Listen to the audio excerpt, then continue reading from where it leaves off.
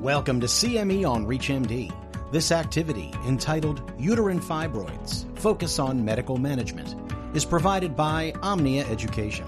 Prior to beginning the activity, please be sure to review the faculty and commercial support disclosure statements, as well as the learning objectives. Thank you for joining us. This is CME for ReachMD. I'm Dr. Linda Bradley. During this program, we will look at the presentation of uterine fibroids, techniques for diagnosis and counseling, and medical treatments that can help reduce symptoms and increase the quality of life for patients. Leiomyoma, or uterine fibroids, are the most common uterine growths found in women. They are influenced by hormones. While our understanding of uterine fibroids is incomplete, we do know that they are an equal opportunity disease affecting all women across ethnic and racial categories. Using ultrasound imaging, we know that by the age of 50 years, that 70 to 80% of women demonstrate imaging findings consistent with uterine fibroids. Fortunately, most women have no symptoms. Among the women with fibroids who present with symptoms, the following chief complaints may encourage a woman to see us in our office. These include abnormal uterine bleeding, including heavy, prolonged, or aberrant bleeding, passage of blood clots. As fibroids enlarge, pelvic pain, dysmenorrhea, and lower back pain may ensue. Bulk symptoms from enlargement of uterine fibroids, including pressure on the bladder with urinary frequency, urgency, and urinary retention, and bowel complaints, including constipation, tenesmus, and straining to affect a bowel movement with the development of hemorrhoids. Due to uterine volume increase, patients may note an increase in abdominal girth with the complaints of looking pregnant or feeling an abdominal mass. Infertility may be associated with uterine fibroids. Patients may experience painful sex. Risk factors associated with the development of uterine fibroids include women of the African diaspora, family history, obesity and overweight, low vitamin D levels, nulliparity, increased age, and early menarche. As healthcare providers who see women with fibroids, it is critical to assess the impact on the quality of life that a symptomatic patient experiences. Query and determine if your patient has any of these concerns.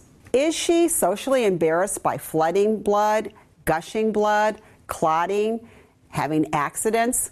Does she experience disruption, decrease, or curtail activities, including her work, hobbies, and sexual function?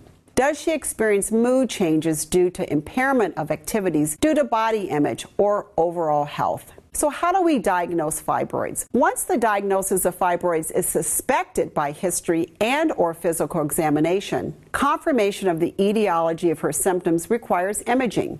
Hysteroscopy, transvaginal ultrasound, and saline infusion sonohysterography, or SIS, are most commonly used. Transvaginal ultrasound and saline infusion sonogram are helpful to exclude the possibility of other uterine or adnexal masses.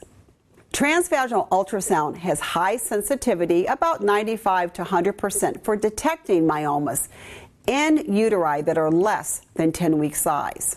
However, localization of unique fibroids is not as accurate and is limited when a patient has a uterine size of greater than 10 weeks gestational size or when there are innumerable fibroids. Transvaginal ultrasound technology is the most widely used modality due to its availability and cost effectiveness.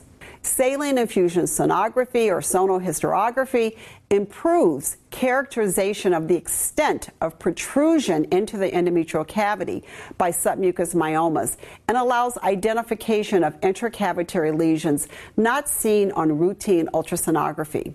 By using SIS, a gynecologist can adopt the FIGO classification, which elucidates individual fibroid size, but more importantly, location of uterine fibroids and the relationship to the endometrial cavity. CAT scan imaging has little clinical utility in delineating the position of fibroids relative to the endometrium or myometrium. So let's look at these ultrasound figures. On the left, the sagittal transvaginal view shows a hypoechoic endometrial thickening as marked by the arrowheads. On the right, The sagittal SIS shows a submucosal or intracavitary fibroid. It's either a FIGO type 0 or type 1 with a thin overlying endometrium, as you can see with the cursors. On this slide, the MRI image and ultrasonography are often used for pre-surgical planning of complex gynecologic cases. This MRI image of a patient with a symptomatic uterine fibroid depicts a uterine size that extends near umbilicus. These images are helpful to the gynecologic surgeon to determine the surgical approach for uterine conserving options, including myomectomy. This fibroid is multilobulated and measures 10 centimeters by 10 centimeters by 16 centimeters with multiple intramural fibroids. And there is one submucosal FIGO type 2 fibroid displacing the fundal region of the endometrium inferiorly. The philosophic goals of patient-centric care include the following caveats. Shared decision-making with the patient. Clarify the patient's goal. Clarify the patient's priorities. Offer alternatives that would likely improve her symptoms and improve the quality of her life.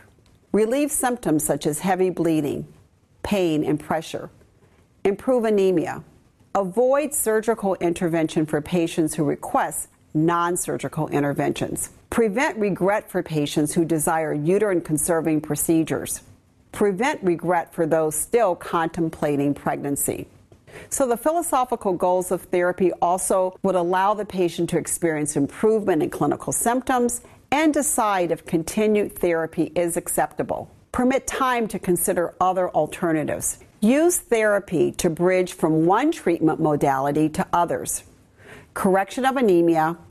Bridge from perimenopause to menopause. Improve comorbidities. With medical therapy, the patient will need fewer office visits and may be followed up with virtual visits, thereby alleviating concerns about hospitalizations, multiple office visits during the COVID-19 pandemic. So what are medical options for uterine fibroids? They include non-steroidal anti-inflammatories or NSAIDs, combined estrogen-progesterone contraception, progesterone-only intrauterine device, progesterone-only contraception, aromatase inhibitors, antifibrinolytics, GnRH agonists versus antagonists, mechanism of action and clinical landscape. The agonists, how do they work? By downregulating estrogen and progesterone production. They produce short-term flare in LH and FSH levels, decreased stimulation of hormone receptors, improve bleeding, and anemia. The antagonists downregulate hypothalamic pituitary gonadal axis, lack immediate flare effects, can be given with add-back therapy to attenuate menopausal symptoms and impact on bone mineral density, improve bleeding and anemia. The GnRH antagonists add to our armamentarium of safe, rapidly effective oral medical therapy for women with uterine fibroids. Thank you for watching. You have been listening to CME on ReachMD. This activity is provided by Omnia Education. To receive your free CME credit or to download this activity, go to reachmd.com/Omnia. Thank you for listening.